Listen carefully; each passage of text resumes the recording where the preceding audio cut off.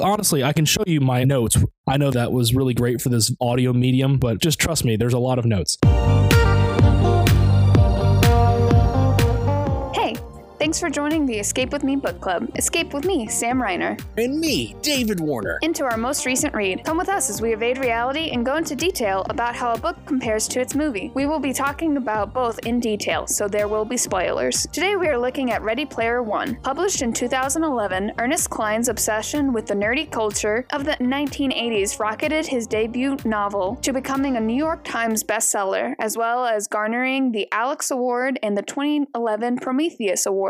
The book didn't see a cinematic release until 2018, and while it received mediocre reviews, it garnered commercial success and was nominated for a large number of awards, and then winning awards for animation and cinematography. So where do we think the movie stands? That movie was dog and awful, and you cannot change my mind. It was horrible. Steven Spielberg, what the Every time I get reminded that he was the director of that movie, I wonder what happened. I have some ideas. I know a couple of things, but I have some ideas. All right, background. Okay, so I saw the movie first. I had no idea the book existed, and so this was back in 2018. My husband took me to the movies because he's obsessed with movies and books and movies about books, and I thought it was good at the time. Yeah, see, when you have absolutely no context of what that story is supposed to be like, and I hate you for bringing me into this demographic of the type of person who can say, oh my god, the book was so much better. I feel like every review we've done together, that has been the consensus. Well, here's the thing. This is what, the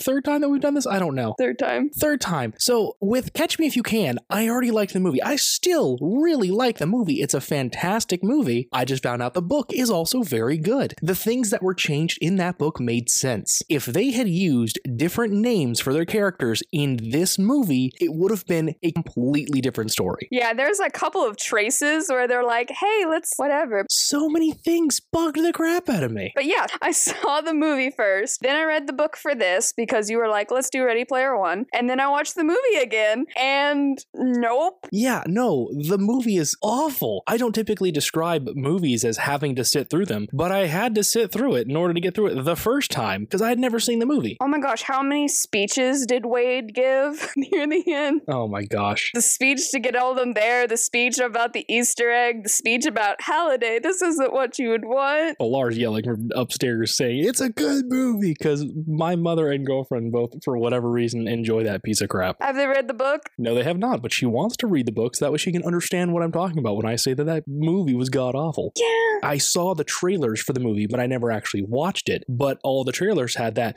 based on the award-winning novel all over it. And we, oh, interesting. And then when we were talking about this, must have been, it just came to the forefronts of my mind. One of those memories that you don't even realize you had. And I'm like, oh, that seems interesting. People say good things about the movie, and the book was a New York Times bestseller. It was praised by critics. So sure, give it a shot. It had got a lot of awards. It is a New York Times bestseller, and it was his debut novel. So those are some pretty big things. He does have an interesting writing style. He came up with some certain phrases that I was wondering why, but no, my introduction really was just, oh, this looks like an interesting movie based on a book, and that was it. I had no other interaction with this story whatsoever until this prepping for this episode. Yeah, this was a time. So the biggest change, which by the way, the book, weirdly enough, is young adult, and you kind of get it because he's a teenager about to be an adult. He's a high school student towards graduation. And so that's the book. And then they kind of lower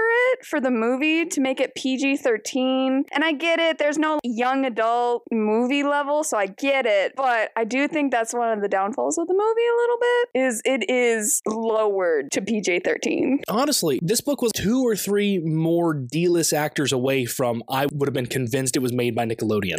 Because I just remembered the other movie that we watched, and it was Swindle. I can't believe you forgot. I was remembering Catch Me If You Can. I forgot about Swindle. You have repressed it. I did. And honestly, until this insult came to my mind just now, I had it repressed successfully. But yeah, if Gibby or Sam, or I'm trying to use actor and actresses' names, but I can only think of the characters that they played, if any of those people, those actors were in this movie, it would have been a successful Nickelodeon film. Well, you have to remember, it would have been Nickelodeon stars from 2018. So maybe 2017, 2016. We didn't watch Nickelodeon. They could have been, honestly. Any of these people could have been Nickelodeon stars, and we would not know. I did not go back and check the actors, so they're probably not, but... They have the one main kid who I meant to look up what else they had been in. It's too bad I don't have this glowing rectangle in front of me that allows me to get all the world's information on my fingerprint. Okay, he doesn't even have a name that reminds me who he is. Ty Sheridan? Sheridan? That sounds like a Nickelodeon star. He's got the face. Honestly, the two most recognizable people in this movie was definitely TJ Miller and Simon Pegg. Those are the people who I immediately like, oh, I know them. Yeah, Holiday and Og. No, IROC and Ogden Morrow. Oh. See, I recognize the one dude that played Og from Shaun of the Dead. Yeah, Simon Pegg, everyone recognizes him. And then IROC, it's a different type of movie. I mean, Deadpool kind of stuff. You got to be in the right circles to get that stuff. Oh, I didn't recognize him straight off. What did he do in Deadpool? That is a fantastic question. I will let you know. Only the people in the know on this special circles understand. It said he was in Deadpool, and I believe it.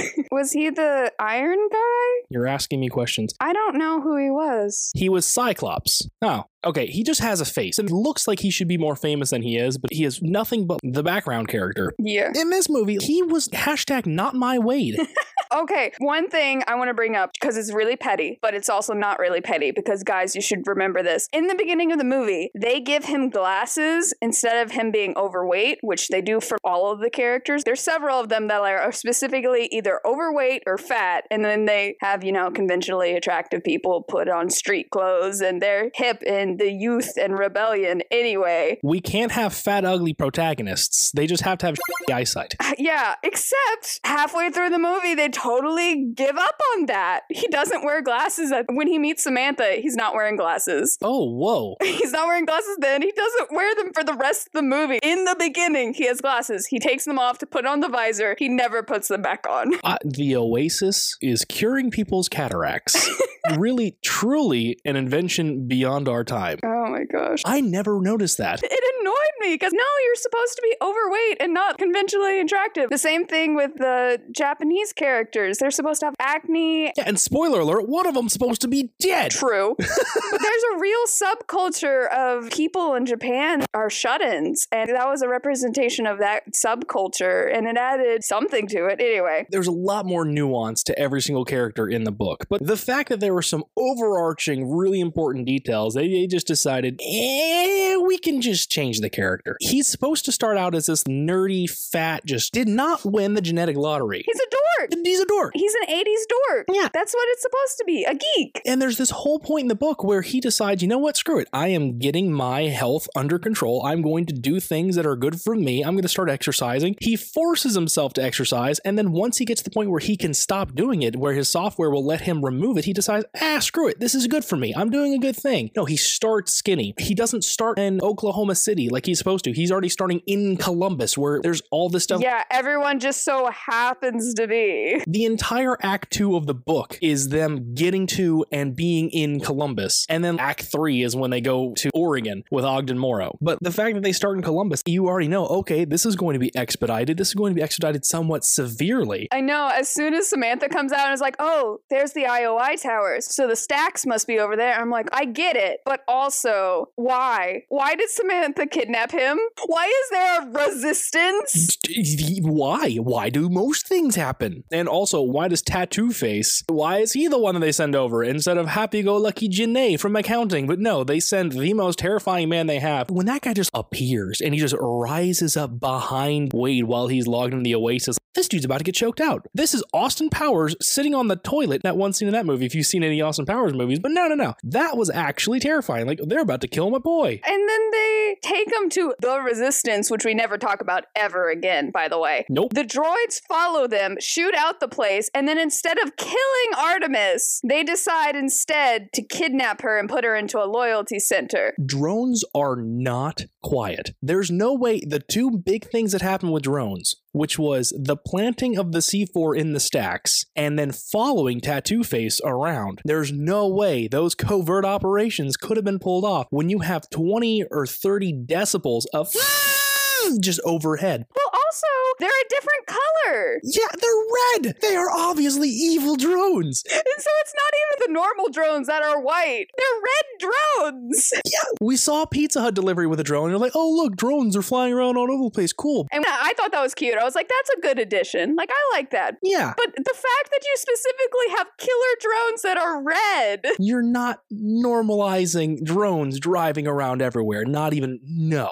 Going back to Wade's character, in the book, it's this complete and total underdog story. Yeah. Kid who's got nothing going for him, doesn't even have $1 to his name, is doing his best and wins this contest. Spoiler alert, but you know, it's the protagonist. Of course he's going to be successful in whatever he's attempting to do. He wins this contest because he is truly the most knowledgeable Halliday scholar who knows all of his stuff, works through this teamwork with these other similarly aligned people who are just able to help him along in his quest in these little pieces that they're missing, kind of this falling back and who's going to get there first, this neck and neck race to get to the end. But you're robbed of that in the movie. He's not this fat underdog. He's just this outcast, good-looking teenager. Not even an outcast. Really? The other thing that just pisses me off, it's the one note that I made with a ranking next to it and says Aunt Alice has redeemable qualities in the movie. 0 out of 10. In the book, she was a garbage human being and so was her boyfriend. And honestly, that's what the story needed. I think she's supposed to be sympathetic, so when she dies, you care, but the movie doesn't care. No! Wade cared way more in the book that happened. Oh yeah. And the way that the explosion happened in the book was so much better too, because you get this brief moment where they're talking about like you wouldn't actually do that. And we would log out and find out. So he logs out and he's just kind of sitting there in silence for a bit. He's like, huh. Oh, good. They didn't do it. I knew they were full of crap. And then the explosions start. That was so much better. Oh my gosh. Up to this point, this totally normal company who's a little greedy, but a normal company is trying to murder people.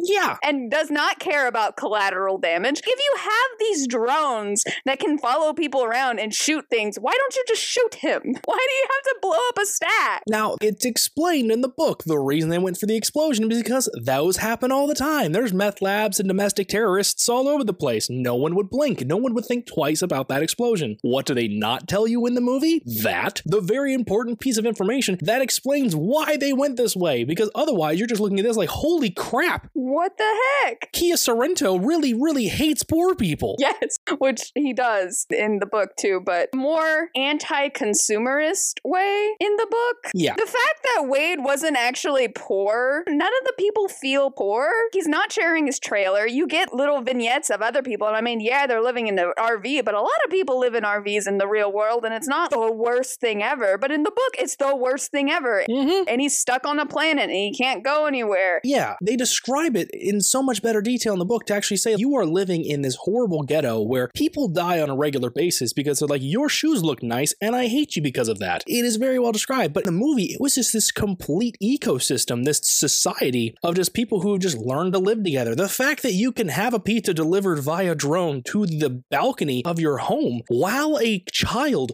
drops from the upper levels and lands feet from you and it doesn't freak you out obviously tells you that you're in a good place. The neighborhood is fine. I mean, just the pizza delivery alone, because Alice in the book is described as stealing Wade's food vouchers. Yes. So she has her food vouchers and another human's food vouchers, and she's still specifically described as malnourished, even though she has 2 humans worth of food vouchers, says something. That's the other bizarre thing too. And they're paying rent on it. They don't own it. Oh yeah. They're paying rent on it in the book. Whereas the movie, they're like, we're gonna get out of here. You spent all of our house money. Yeah. But that's the other thing too. That's the one thing that the book also had me going, which is how did Wade get fat if he doesn't have the food vouchers? Where is he getting his food? And how did he get so much of it? It actually makes sense because it's also something nowadays. People that are truly going hungry and malnourished don't have access to good food. And so what's cheap? McDonald's. Fat foods. Like you can get 2 bags of chips for 97 cents. How many vegetables can you get for that? Like nothing. So nowadays food banks they talk about how people that do go hungry and are the most malnourished are the heavier people because they don't have access to exercise, they don't have access to healthy food. So it does actually make sense. Totally fair. Okay, so the movie did one thing. So I guess maybe because he's wealthier in the movie, that's why he's skinny, because he can afford good food. Yeah, but all of them are skinny and it's dumb and they're all really attractive. Yeah, there was not a single fat protagonist. And once again, the pretty female lead gets kidnapped, but the butch woman is cool and fine because she's butch, so she doesn't need to be kidnapped. I hated that so much. Everything with Samantha's plotline, I hated. Hold on. We are doing a horrible job of staying in any sort of a linear fashion of the way that we crap on this movie. No, it's all bad. Jumping back to the beginning, when he's going into his hideout for the very first time and you see what his setup is, why does he have such high-tech gear? He does. It's really bad. That was one of my notes I put in. He has a really impressive rig because you see other people's rigs in their houses. All they have is a visor and people are jumping on sofas and stuff, but he has this fake terrain thing that he can run in any direction. The whole omnidirectional treadmill. And gloves and a suit. All these people with just visors, and he has all of this crap. Yeah, he's not poor. And he can buy a haircut, but he can't buy fuel for his car. At least H calls him out on that. Yeah. But it's dumb. Since we're in the Oasis now and you're talking about the haircuts, the one really important bit, the namesake of the book and of the movie, the first time he logs into the Oasis, we see this horrible, disgusting CGI introduction, but it does not say Ready Player One. No, it never says it. It doesn't even say it at the end. At no point does it ever appear. They could have at least had it in the login for the race thing. If they got in the car, Ready Player One, tap. Somewhere. If it had appeared somewhere. I need my roll credits moment, but it never happened. But when it's so explicitly stated elsewhere, when you have such a fantastic roadmap that is the thing the movie is based on, there are certain things, especially if it's nonverbal, if it's something that just needs to be seen, something that just needs to be shown, and you don't do the thing, that's the easiest thing to do in a movie. Honestly, the hardest thing to adapt from writing a book to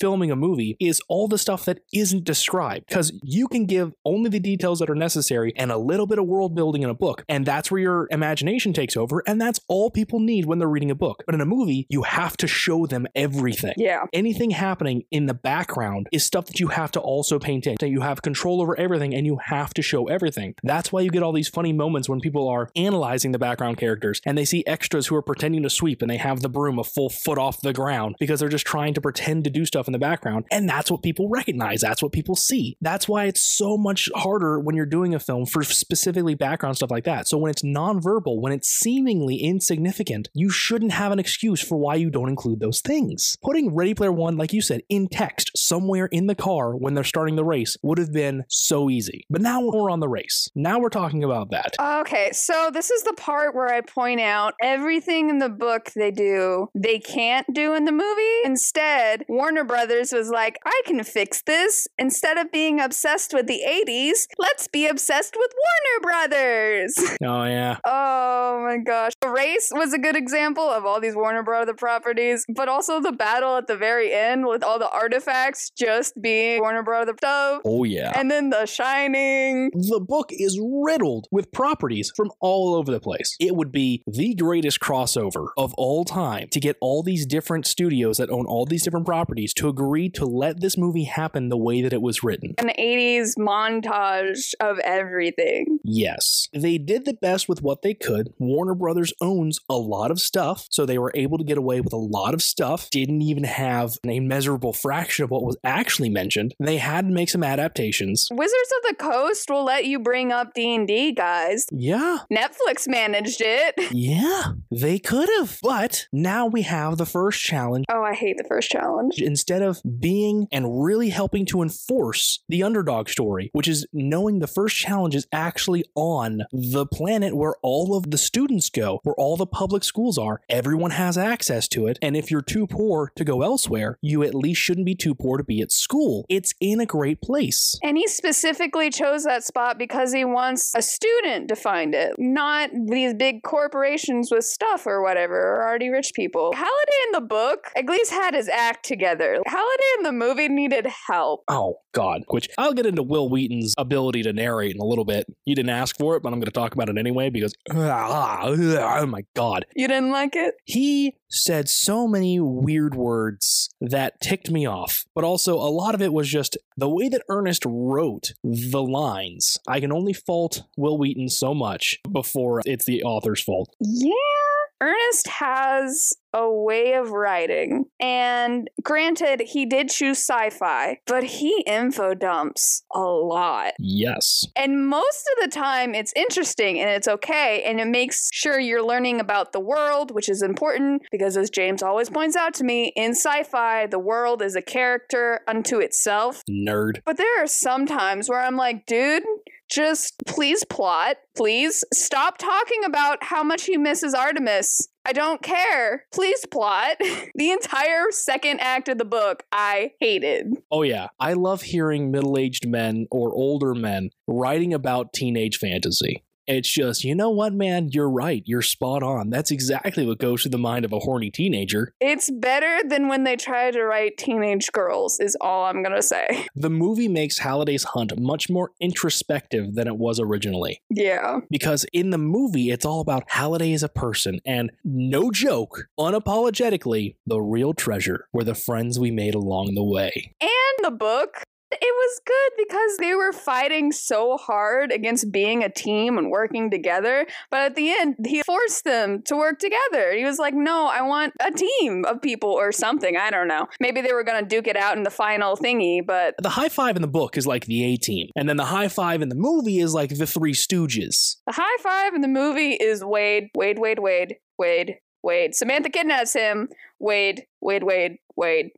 They are disgraceful Gunters for the memes. There's no reason why they should be as good as they are, because in the book, they were extremely all very knowledgeable. They had seen all the important movies multiple times, had analyzed them frame by frame, and then we get to this whole thing with The Shining. We find out H has never seen it, and Sho has only ever watched it through his fingers because it was too scary for him. You don't get to do that. Yeah. These people are supposed to be the best Gunters in the world. One of my biggest complaints... I felt so bad for Shoto. He got the worst rap in the movie because, first of all, the only reason Artemis figured it out is because she watched Wade. And then Wade told H how to do it. H told Dido how to do it. And then Dido told Shoto how to do it. And somehow, in between going backwards and completely VR, no obstacles whatsoever, Shoto manages to destroy his vehicle.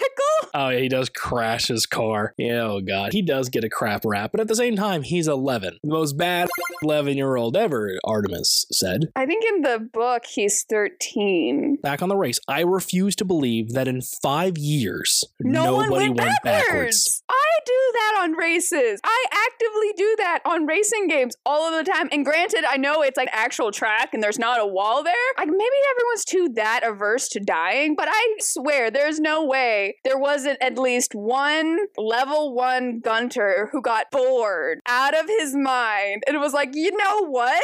Backwards. Who just decided, screw it. This'll be funny. Or that a level 1 person didn't get the controls right and went backwards. Yeah. But yeah, that's how we solved this because randomly Halliday in his memory is suddenly like, let me give you the answer. Oh my God. Let's go to that scene right now, which is putting an asterisk on Wade's entire victory in the movie. First, we go to the Halliday Journal. Which is dumb. I liked Anarch's Almanac personally. Why couldn't you have kept that? Anarch's Almanac was much cooler because they were changing so much stuff. I guess they wanted to make sure people knew enough that this was different from the book. That's number one way to piss off everyone. Yeah, but we're told by the curator that Wade has been there multiple times. Goes there on his weekends. It is his favorite place to be. Yet the first time that we get to see it, of course, the curator treats us to this canned introduction to the Hall of Records. I know. There is no Wade. Wade wasn't like, shut up. I've heard it. Shut up. Oh my God. That would make a lot more sense if the curator was an AI and is not just Ogden Morrow in his free time deciding, screw it, I'm going to check on all these people because I don't know how the hunt works, but I do know that I need to be here because reasons? The first time he did it in the book, which he's really dumb because he knocked over some stuff, but the first time we see him knock over stuff is when all 5 of them are there. So I'm assuming that he started going into H's chat room once he was on the scoreboard, figuring, oh, eventually they'll talk together or something. Yeah. But that makes so much more sense than, it was me all along. oh, let's look at Halliday's memories that he's codified. This guy who hates reality but is gonna make sure you can see all of his, even his most embarrassing moments, like the whole thing with Kira.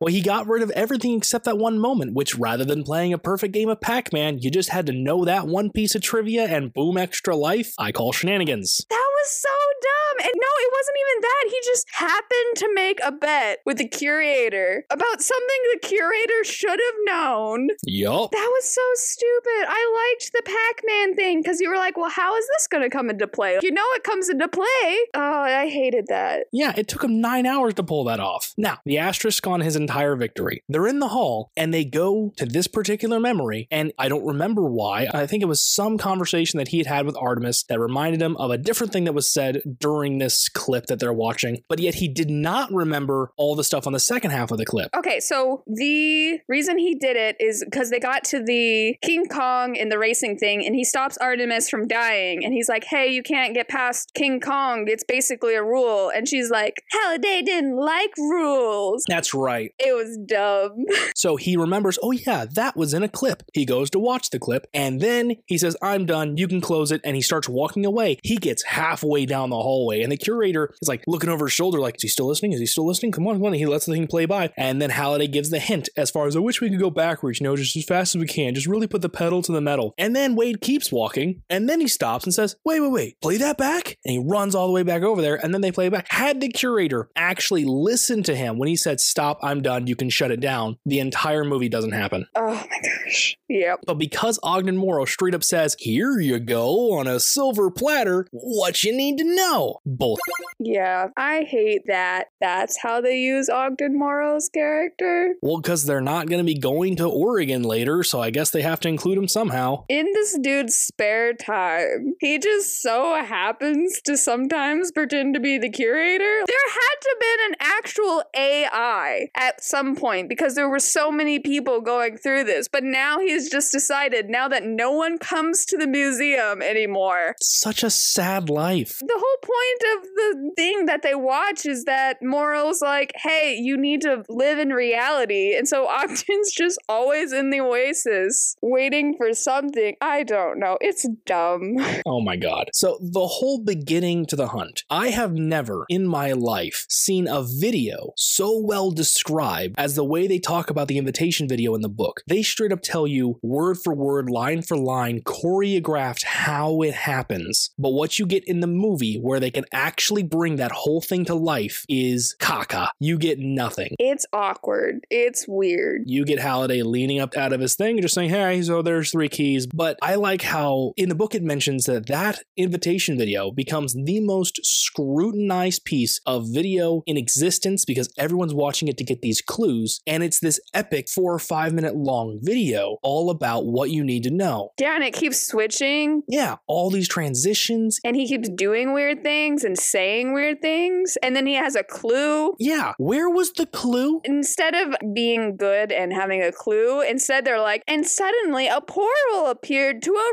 racing game. I know. We got to see the invitation video, but where was the clue? How did they just say, oh yeah, some long forgotten, screw you movie. That is lazy writing and I hate you for it. Oh yeah. Some long forgotten Gunter found the first gate and here we all are racing every single day, twice a day since then. No, you do not get to have it both ways. Screw you. No. Yeah, it's dumb. They put so much into this race and just for it to be solved by going backwards and him having no obstacles whatsoever and then to get there and be like, hey, you're the first person who did it. Congratulations. Here's a clue. Oh my gosh. Yeah, get a clue.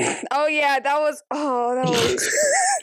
Like they were both face palming after that one. That's great. Oh, that was really cringy and not in a great way. The whole idea about the race, they introduce in the book, after Z has gotten his popularity, gotten his fame, gotten his fortune, he has all this money, and now once he's finally got to the point where he has cash to burn and to spend, then he starts creating these trademarks of his character, including the DeLorean with the Ghostbusters kind of theme to it. All the different 80s stuff. Exactly, throwing it all together, and he earns that. He builds this car, it becomes a trademark of his character because he built it, because he earned it, because he's famous. Yeah. In the movie, he starts with it, and it just cheapens the entire idea of this vehicle that he has. Now, granted, in the movie, they don't make it nearly as special. They don't make it a trademark of his character, and we don't see an ounce of space travel in the movie. I also don't necessarily like how they use it in the book either, because they mention it when they go to the club, and then he'll mention it when he's in his little fortress. He's like, oh yeah, and that's sitting over there, but he always uses something else, so the only time he really uses it in the book. You could have used that more. Oh yeah. Okay, wait, since we're at this part of the book, let me go back real quick. Uh-oh, go for it. They nerf Artemis's character. Like I said, I hate everything about her character, but in the book, she's figured out the clue. She just sucks at Joust. Fair. That game looks really hard and ridiculous. I looked it up. But in the movie, like I said, the only reason Artemis figures it out is because she just follows Wade. And that's what happens in the second challenge too. Yeah, she gets straight up told how to do the thing. Yeah, no. Is dumb. They do her character absolutely no favors. No. And once again, she was one of the characters. She was heavy set, and that was the whole thing. And she was short and heavy set, but in the movie, nope, gotta be conventionally attractive. And you get robbed. Oh no, she has a sort of, kind of birthmark. Not really, that she gets over really quickly because a boy likes her. Well, it's only an hour and 40-minute movie. I can't. I still can't get over that Samantha kidnaps him to come to the Resistance. Oh my gosh. Yeah, especially because in the book, it's such a big thing. Sorry, we can't meet in person because I'm too ashamed of myself as a person. Sorry. Even though they all look exactly like their characters. Oh my gosh. Okay, since we're going to talk about that, in the book, the Oasis is supposed to be, if you get better and better gear, becomes indistinguishable from reality. Yes. It's such an amazing place that you could see ants on a tree, individual blades of grass. You could see such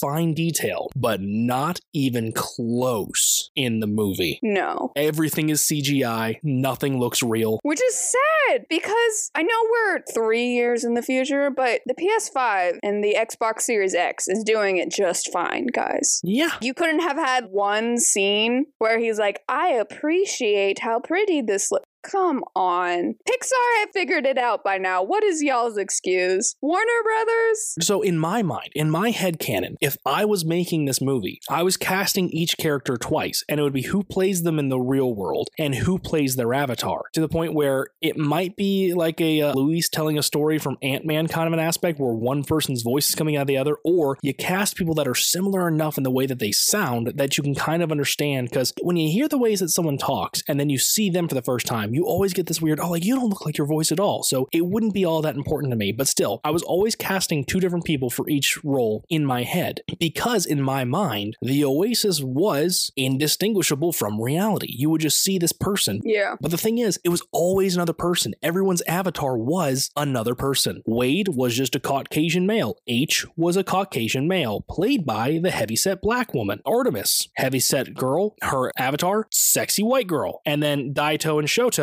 looked like samurai. Well, in the book, she looks exactly like her avatar. Yeah. She's a little shorter, she's a little heavyweight, and she has a cute pixie cut where in real life she has the bangs to cover the left side of her face or whatever. Yeah. But that was the one thing that always got me. I'm like, all of these possibilities, and even when he graduates high school, because in the beginning he's like, oh, you can't be elves at school, you have to look like yourself. I'm like, you graduated. Why are you not an elf lord? This is true. Why do you look boring? Why does your character still look like you, but a little taller, supposedly a little more attractive? Fair. That is absolutely fair. You are not governed by rules. Why does the main character have the most boring avatar? But even then, I hate that not everyone just had normal avatars. But H, this shark monster, the thing that ticks me off so much is that in the book, it's this weird reveal when you find out that H is actually a black girl. Yes, it's a big deal. And it's deserved. They build up to it and they get to that moment and you're like, whoa, that was really cool. And Wade reacts appropriately at first. He's like, oh my gosh. And then he's like, what the heck? I feel betrayed. Yeah, I was expecting a 300-pound dude named Chuck. And then after a while, he gets it and he's like, okay, fair. Seeing the nuances about H as a person is what makes him realize who it is. Flashes that trademark Cheshire grin, and that's when he realizes, like, oh my god, you're my best friend. And they click right back into becoming best friends, instead of H tackling him in an alleyway outside the Resistance because his girlfriend had just gotten kidnapped. And they have a passphrase. It's not even a passphrase. It was that whole thing about 300-pound dude named Chuck, which in the book was never something between H and Parzival. It was something between Artemis and Parzival. Yeah, Wade was just like, that could totally be a thing. And then he says it to Artemis's character. And they kind of bring it up in the movie that she's gay, because during The Shining with the pretty woman, H is something like going with the flow or something like that and almost kisses the woman. Oh, yeah. And I don't think you would notice that the first time around because you assume it's a man, but the second time I watched it, I caught it. But also, that's one of the issues there. It's like the voice modulation for H is so incredibly bad in the movie that it's quite obvious that there's something there because no one sounds like that.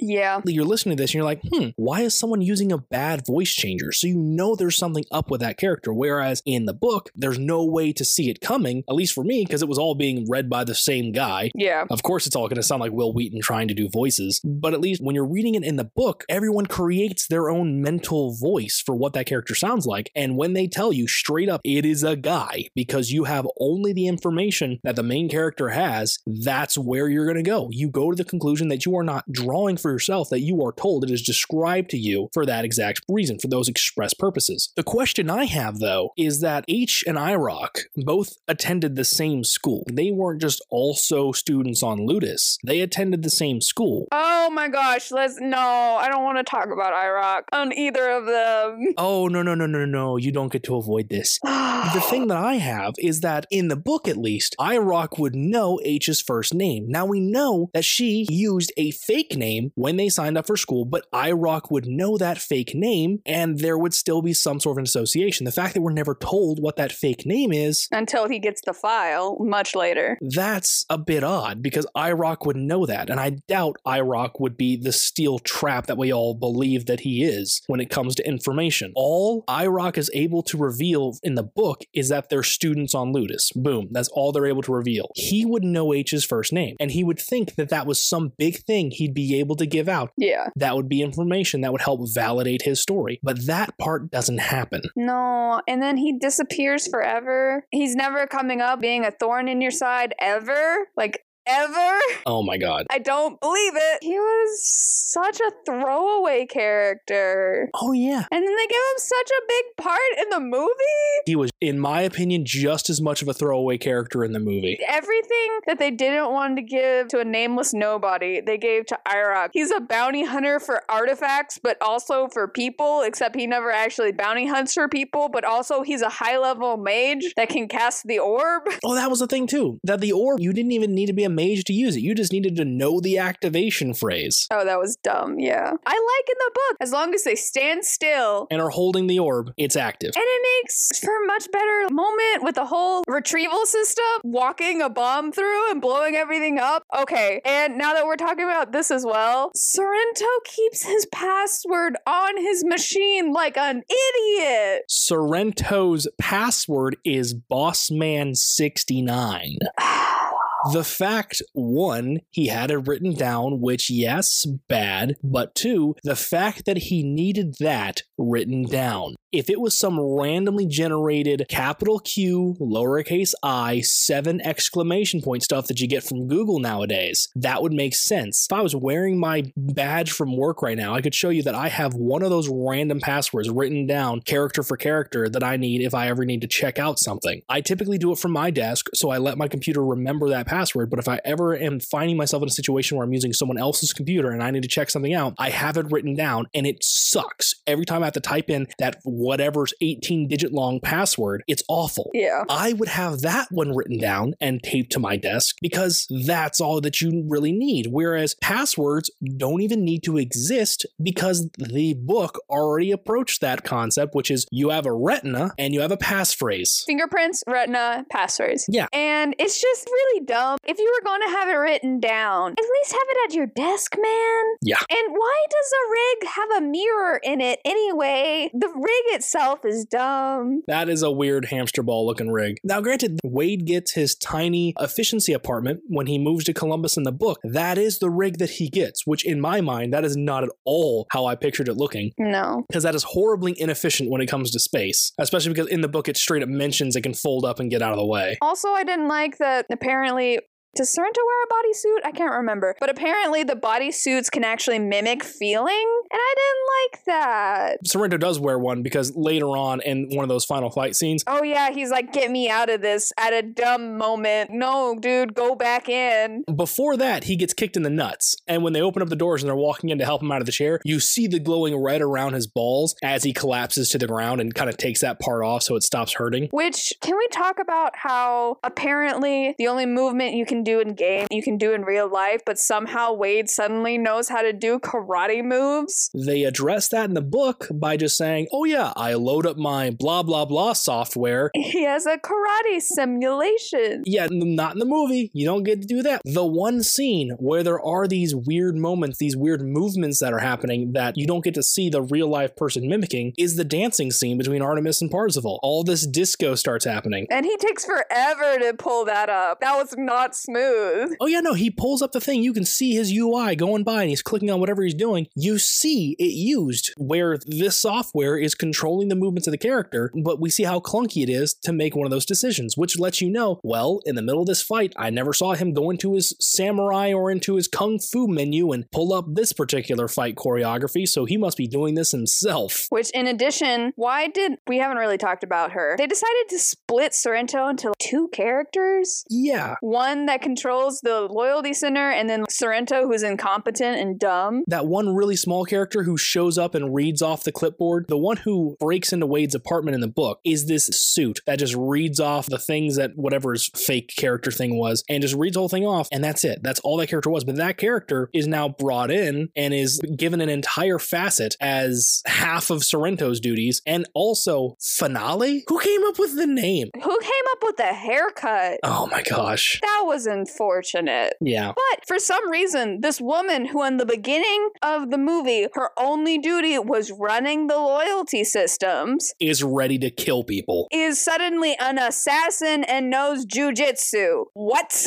Why? Have you ever worked in insurance? And then the stupid tension of, oh no, I can't put the key in because driving is shaky, even though the rig should theoretically keep you steady. What's the point of all of the wires? Oh yeah, that was one of my notes too. So right before that, one of the moments that legitimately made me chuckle was they did a great casting for Halliday / Anorak. Yeah. Because his dry delivery was probably some of the best moments in the movie. And so when he's reaching out for the key and the truck shifts over and he misses the key and he misses it again and he goes, well, do you want it or not? That moment, that was one of my favorite moments. It's like, you know what? That's what you say in that moment. Thank you for giving me that. So I do appreciate that. But then 10 seconds later, when there's this whole buildup and he's trying to get the key in, gets one key in, like, oh, struggles a little bit, but gets a second key in. And then the next 10 seconds takes 6 minutes to go by as he's scratching that out of the face of the lock because he can't get the last crystal key in. You even cut over to the oologists over in IOI who are all like, just get it in! Why were they cheering for him? The whole point is IOI wants to take over. Why were they cheering for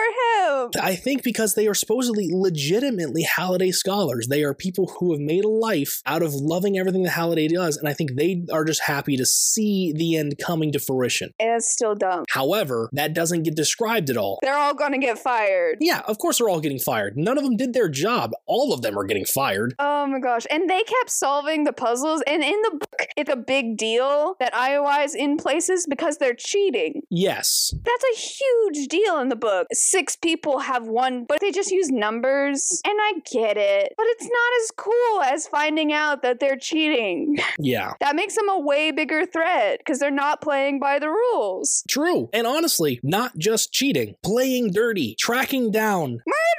Murder! Tracking down the members of the High Five and attempting to kill Wade, and in the process, killing poor old Mrs. Gilmore and his family.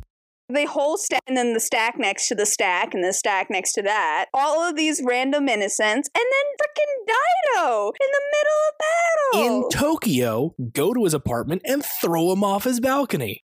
And records the whole thing. That's the one thing I didn't understand. If you're going to have a Black Ops mission of murdering something, why the crap are you recording it and keeping it on file? IOI was extremely twisted in the book. In the movie, they're just this weird, incompetent villain with murderous intent.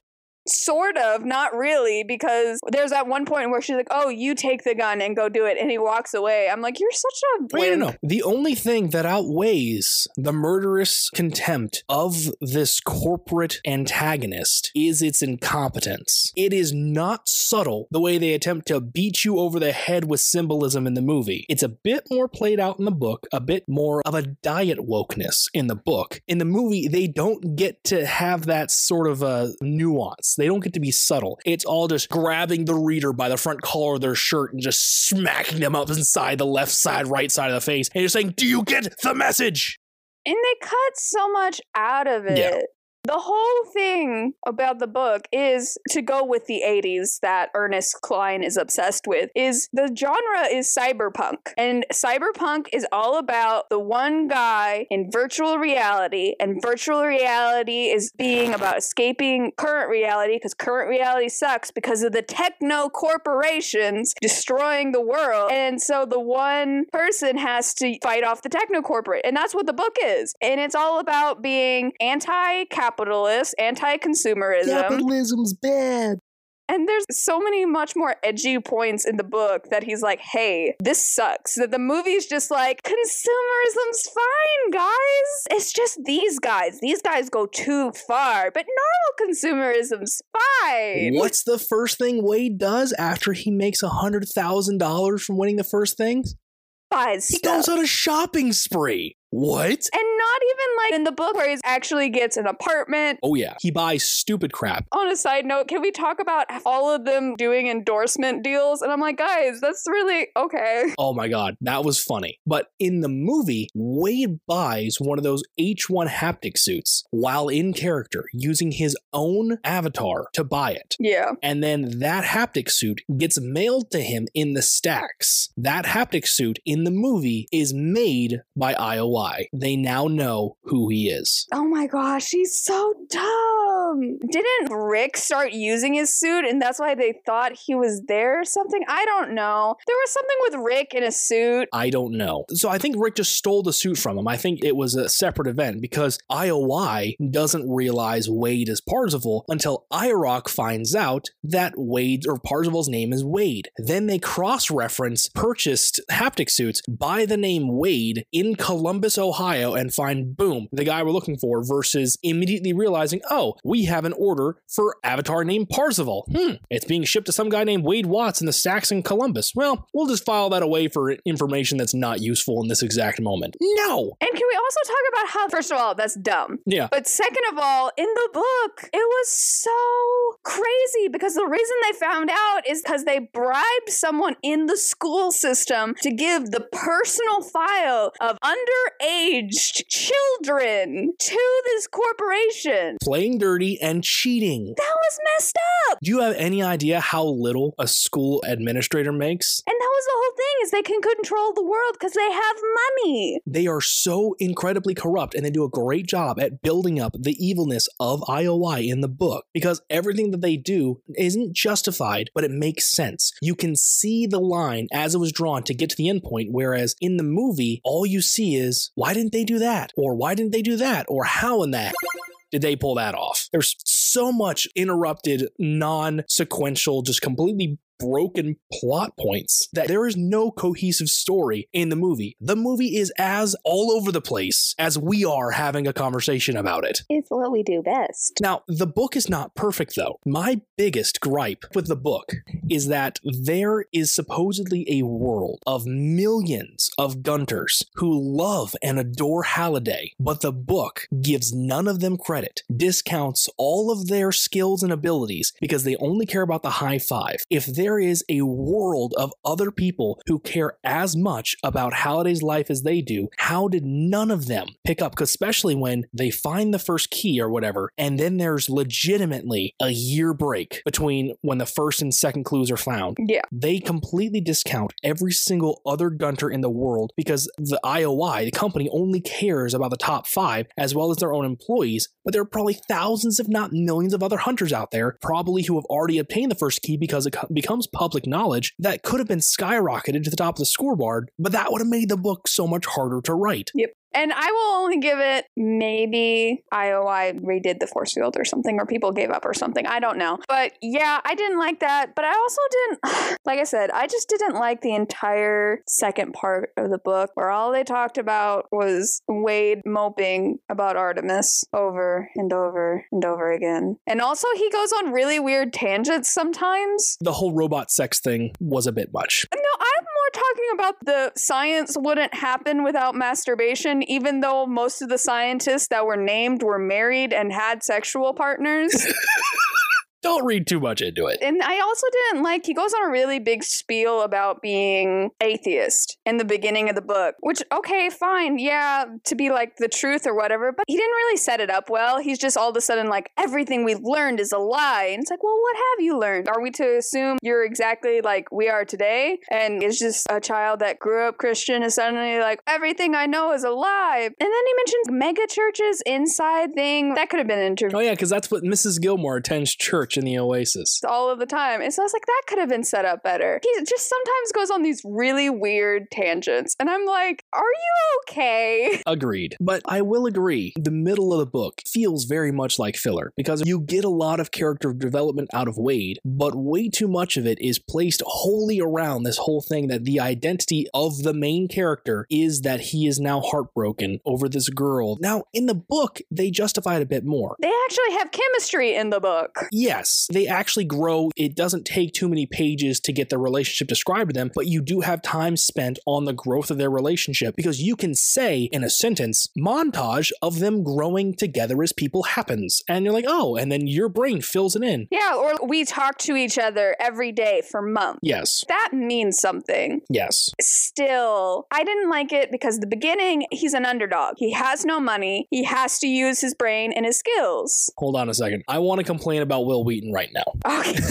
We were just talking about the book and we were talking about how we get to see these moments when they grow together as people. And I never actually saw the physical book in my hand. I only ever heard Will Wheaton read to me everything that was on the page. Does he do voices? He does some voices. They're not good. I don't want him to do an Artemis voice. They're not good. But a lot of the book is written in first person, so it's Parsifal's voice. Yeah. Saying whatever it is, the text base that Artemis says. Yeah. But the only thing that Will Wheaton did not read on the page was probably the page number. Everything was read. And so today, whenever I'm looking at a meme or someone showing me one, some of the easiest ones to make are those whole fake conversations between two people. And you have name of the person, colon, and the thing that they say, name of person B in this fake dialogue, colon, then what they say. When you're reading that in real life, when you're staring at text on a page, you can skip what that first thing is and move on to that next piece of dialogue because you have the cognitive ability of doing that. But that's not afforded to you in an audio medium. No, not when they were doing the text chat. Will Wheaton read every single thing on the page. Oh no. And so what I heard was, Parzival, hey Artemis, how are you? Artemis, I'm doing great, Parzival.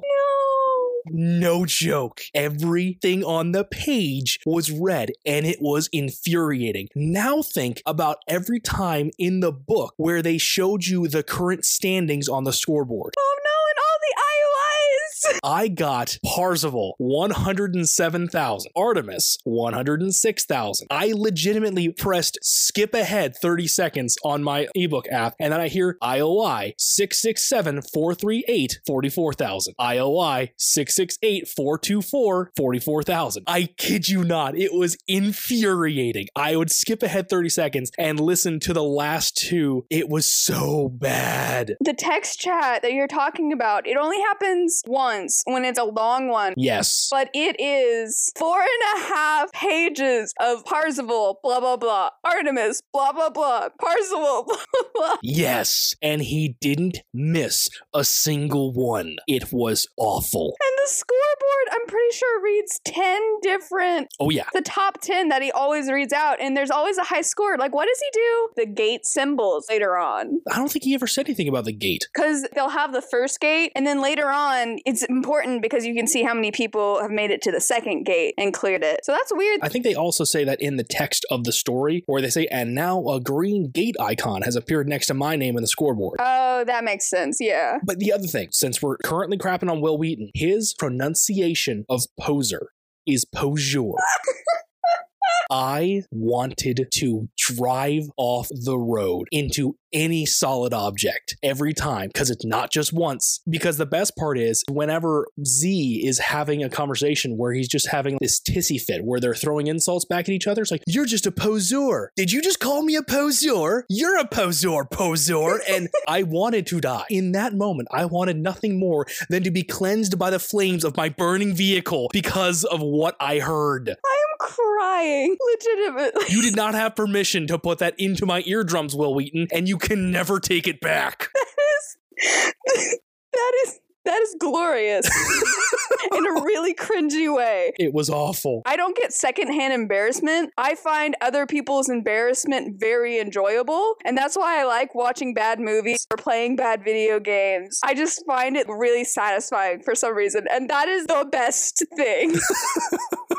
Now, it's not entirely his fault because there's sometimes where I'm listening to him speak and I'm wondering, like, why did he say that? But then I realize, oh, no. He's very literally reading what is written on the page. And so Ernest deciding to write certain things certain ways is what made a bit more about what Will Wheaton said that much more infuriating. It's strange what is chosen to be included or left out, not expounding on what 16K of RAM is, but using unnecessary words costly describing experience points rather than XP. Oh no, I feel bad for you when it hit the chapter where all it talked about was Wade's fancy new rig. Oh my god. I skimmed that. I did not care. I can't imagine having to listen to that. It was just a bunch of gobbledygook. I don't even know if any of that was real or if it was supposed to be made up technology. I'm not sure if Ernest actually knows anything about computers. I don't know. Because honestly, it read like if my grandfather came to me and just said, hey, can you write down just words that have something to do with computers? And I'm like, sure thing, Pops. And I do that. I just write down every word I can think of that has any sort of a technical meaning to it. And I give that to him. Do you want me to tell you what these are? He says, no, I'll figure it out. And then he writes a book.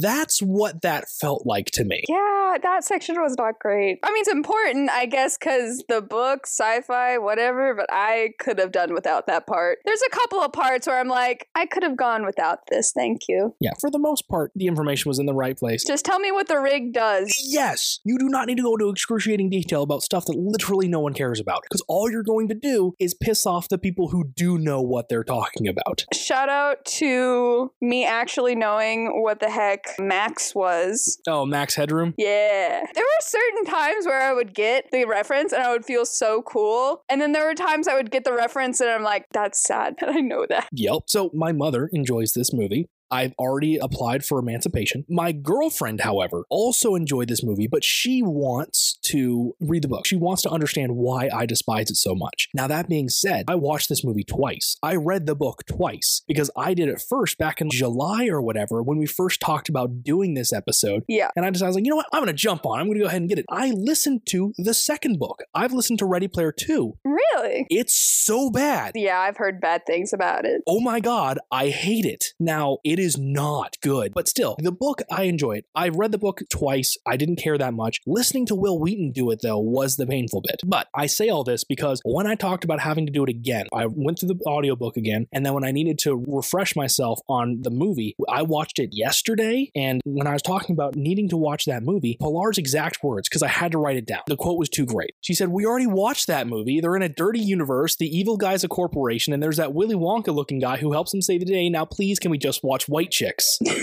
We did watch White Chicks, and then I watched Ready Player One. I did not have a good afternoon yesterday. But the worst part is she then decided to go ahead and sit down with me and watch that movie too. And the whole time she's just talking about how, I don't know how you don't like this movie. This is so great. I felt so bad for her and her awful taste in movies. It's me in 2018 where my husband was like, Yep, you liked... Well, actually, he doesn't mind the movie. He has a lot more experience with being disappointed with book adaptations to movies because that's who he is as a person. So he doesn't mind this. He's able to look at it as a movie versus as a book. And obviously, since we're purposely comparing them, you can see how awful the movie really is. Yes. But yeah, I was such a young spring child. Oh, man. I did not know what I was in for. Rewatching it was hard. I just want to talk about, I like that we're on book mode. I like staying in book mode because we've been talking for what, an hour and 20 minutes? We crapped on the movie for probably an hour of that time. Yeah, but can we also talk about the in-game challenge is dumb? And he went on an entire long spiel about how amazing Easter eggs are. And sorry, I just hated that so much. Yes, but also the fact that there's a room full of oologists which show that they are not incompetent to realize the end of this entire hunt for the greatest Easter egg of all time, no one thought, oh wait, An Easter egg. this console has the first Easter egg ever made. What if we get that Easter egg? That was infuriating. But I liked in the book, they're like, hey, this is a thing. And then it comes out up at the end. You're like, hey, I remember that thing. If you didn't know already. I already knew that. I'm nerdy like that. But in the movie, it's a speech about this Easter egg and how it's the first time humans were ever in games, really.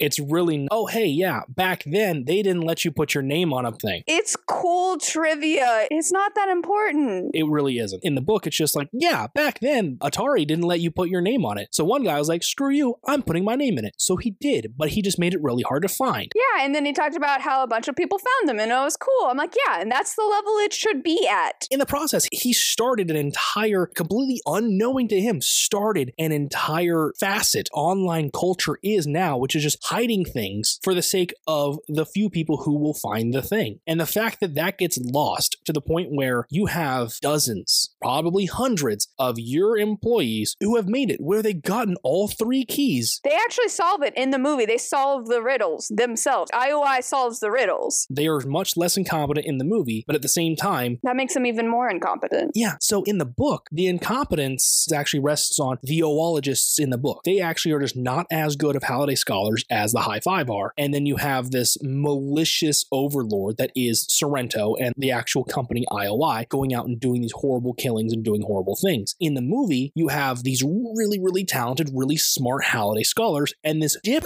who's in charge of the entire company who's just doing everything wrong. Screwing everything up. In the book, the dude earned it. He has these advanced degrees. He's very talented. He's done all this stuff. He's a real businessman. But in the movie, they're like, the only reason he got it is because he worked for them and he made Halliday's coffee. What if we had multiple tiers, like a bronze tier and a gold tier, or water? Because, like Oasis, I wanted to change my mind about being on your podcast. It was painful. But then you would have gone that far into the movie with no purpose. Steven Spielberg directed this. Yes, he did. E.T., Schindler's List, Jaws, Jurassic Park, Raiders of the Lost Ark. Holy crap, he directed Catch Me If You Can. Close Encounters of the Third Kind, Back to the Future, The Goonies. Saving Private Ryan, which is my husband's favorite. Men in Black. He apparently did Bridge of Spies. That was pretty good. Now, he did do Jurassic Park 3, so there's that. Hook. He directed Hook. There's a massive list of all these fantastic movies that he had a hand in. And then Ready Player, okay, you can just see it gets kind of worse. Catch Me If You Can, I think, is the last good movie of his that I've seen, because the next movie of his that I've seen on this list is Indiana Jones, Kingdom of the Crystal Skull. Horrible. Yeah, they did not set up the ending very well. I've used all of my brain power just sitting here and trying to wrap my head around what has been the last couple weeks while I listen to and then rewatch this movie. It's something. I have nothing left. I am running on empty. This book has taken up more time. Now, the book was fine. This movie has taken up way more time of my life than I ever wanted to give to it. And I've seen it twice. If I had realized you were going to jump on it, I wish I could go back in time and be like, watch the movie first. So I could have that blissful ignorance of thinking the movie was good before having it ruined by knowing that the book was so much better. Yeah. So general thoughts. The book's good. If you really are into cyberpunk or the 80s, I think it's a fun time. I don't think it's a waste of time. It's not my favorite book that I've read this year. Do read the book. There are a few moments where the writing style of the author might be a bit cringy, like the way that they describe teenage romance, the way that that they talk about their teenage characters, the way that it feels like the point of view is written by an extremely pompous and snobby 14-year-old who brags about how awesome they are. Yeah. And uses particular phrases like, since the moment I emerged from my mother's womb. There's certain phrasings that you're like, why the hell did you do that? But you'll be able to look past those because overarching, the story is very good. But to be fair, there were people in high school that I know that would have totally said that. Oh, yeah. And thought they were the coolest people ever. High school was a cringy time. Just because there's other ways you could say a thing does not mean you need to. In my mind, and I guess it's because it's my mind, not yours, not anyone else's, from the moment I was born, has way more acceptable and understandable and less side thoughts. My mind does not go racing into what the hell does that mean when someone says from the moment I was born. But when someone says since the moment I emerged from my mother's womb, all I go is straight Freudian, and I'm like, why are we talking about your mother's vagina? The word womb is very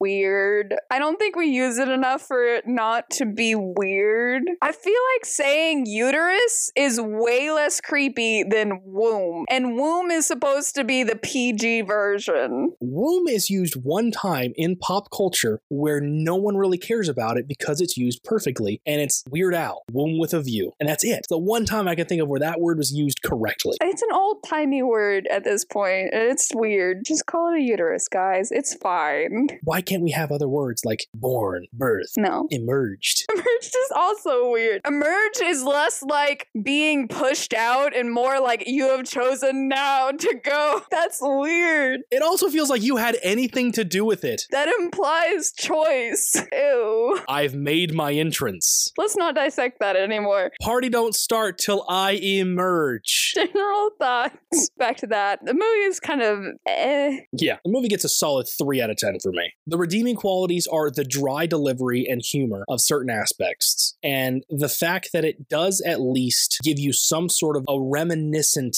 feeling or imagination of what the main idea was of the book. It at least is recognizable as what the source text was supposed to be. But it's the same way that LaCroix has fruit names on their can, and you look at that and you're like, yeah, I kind of get that. yeah. That's how this kind of relationship works for me. The book is the fruit, and the movie is LaCroix. There's a comparison. Is that how you're supposed to pronounce it? LaCroix? Yeah, what do you say? Please tell me you don't say the X. Are you not supposed to? Oh, very much no. I don't have it in my house. I don't know. We don't keep it in my house either, but I know how French works. Is it French? Yes! It just appeared on the side of a soda can one day, okay? I didn't know I was having a French lesson. This was a can of Coca-Cola, but poof, now the universe has been adapted, and this is now LaCroix. I will say I am in a unique position to really know why that word is pronounced that way because I have a nephew named Croix, and it's Croix. See, anyway, By far book. I can't do them both together. Just reading the book and then watching the movie, I can't. It's bad. Maybe that's why my husband, because he hadn't read since 2011 when we saw it in 2018. Beat me over the head enough with a blunt and heavy object, and I might enjoy the movie more. When you can forget enough things, I would say read the book first and really enjoy it. And then after your mind starts to slip a few years later, where you don't even realize what year it is anymore, then watch it. Read the book in 2019, watch the movie in 2020, when 10 years have passed. Truth. Thank you for exploring Ready Player One with us. I'm Sam Reiner. And me, David Warner. And we hope to see you and a friend here next time. Escape With Me Book Club is a Lunar Skulk production. Check us out on TikTok or Instagram to keep up to date with us. Lunar_SKULK.